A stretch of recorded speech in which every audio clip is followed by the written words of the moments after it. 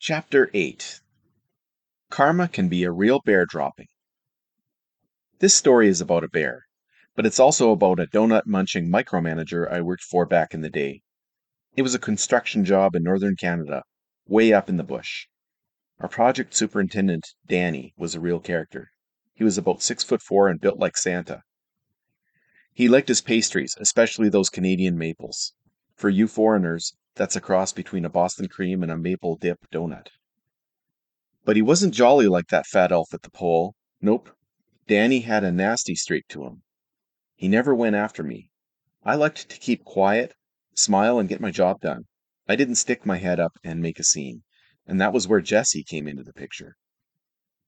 Jesse was a welder who spoke his mind and didn't put up with Danny's shit. So Danny targeted him like a seagull after a lunch bag left on a park bench. The two were constantly at odds in the morning safety meeting. Danny would announce the day's tasks and safety tips, and Jesse would mouth off and show how cool he was. Then Danny's face would turn red and he'd talk louder to drown out Jesse. It was quite entertaining. Danny started going after Jesse. He came out of the welding shop at least once a day to look around and make sure that we were all working. It was tough because sometimes there wasn't enough work to go around. I always made sure I was standing by the workbench with a couple tools and a clipboard and a blue print drawing, ready to spring into action. But the welders got lazy and just sat in their trucks if nothing was going on. Jesse had blacked out covers for all of his windows so he could hide out with the doors locked. If he went in there, he could be watching movies on his phone in his truck and you would never know. Danny hated the fact that this guy was in his truck. But he couldn't prove Jesse was there because Jesse would lock the door and not answer if he knocked on the window. Jesse just waited until the coast was clear and came out when no one was looking. "I know you're in there, you son of a bitch," Danny was yelling at the side of the truck one day. He was pissed at him, so he wrestled a cut-off chunk of pipe about 3 feet long over to the truck door, and he stood it up on end. It looked like if you opened the door, it would hit square on. Then Danny came into the welding shop and waited by the open overhead door. I hung around and pretended to be busy, wondering what would happen. About 10 minutes later, Jesse opened the truck door and smashed it into that pipe. As the chunk of metal tipped over, it flipped up and skipped off the door, then slid down and left a huge scratch. Jesse bailed out of the truck. "Which jerkwad did that?" he yelled. He looked at the scratch, and he almost started crying. Jesse loved his truck. That welding truck got treated better than anything else Jesse had in his life. He had a special cloth to polish the wheels, and sometimes I thought I saw him touch it like Gollum holding his precious. I don't know if he was compensating for something, but with the lift kit, loud muffler, and big tires, it sure seemed like it. Jesse saw that big scratch down the side of his door, looked over at Danny, and knew who to blame. It was weird, though. He didn't say a thing. That mouthy welder kept his mouth shut, and that's when I knew he was going to do something drastic. The lunchroom and the office. We ate our lunch in a portable trailer that had an office at one end. Danny and the foreman kept all their stuff in that office.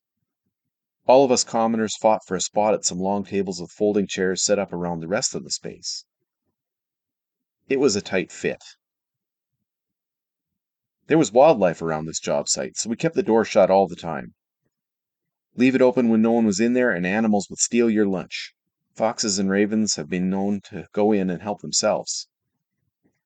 Then there were the bears. They used to come up to where we were working and start snooping around. We were told to get on the horn and call for animal control security guards, who would scare them off. Every time we saw a bear, we waited inside until security gave us the all clear. But we knew bears were around, and we had a strict warning to keep all the food in the lunch trailer. Smokey stops for a snack. We never knew for sure if it was Jesse who did it, but I'm pretty sure he orchestrated the whole thing. After we went home for the night, someone came back and put an empty donut box on the doorstep and left the door cracked open. Then they took an open can of tuna and left it right in the middle of Danny's desk. The results were better than anyone could have planned. A big bear went straight into our lunchroom and tore everything up. It flattened the tables and chairs. It ate the coffee grounds and sugar, packages and all. It opened the garbage bags and spread them around. And then it found Danny's office.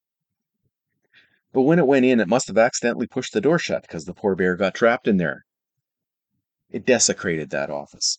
It ripped holes in the rolling chairs and stomped all over the monitor and laptop keyboard. It clawed all around the door like it was desperately seeking a way out. Then it took a massive dump right on top of Danny's desk. And finally, that bear broke the window and pushed the bars out on the ground before it squeezed through and escaped. The next morning, Danny finds a present. The following day, we got to work to find the lunch trailer ransacked. The smell was unusually specific and in your face, a real showstopper. Danny was pacing back and forth like someone pooped in his cornflakes, or on his desk. He looked like he was hyperventilating. You don't want to see a guy with a belly that big struggling to keep his cool. As we stood there looking at the destruction, a welding truck slowly rolled by.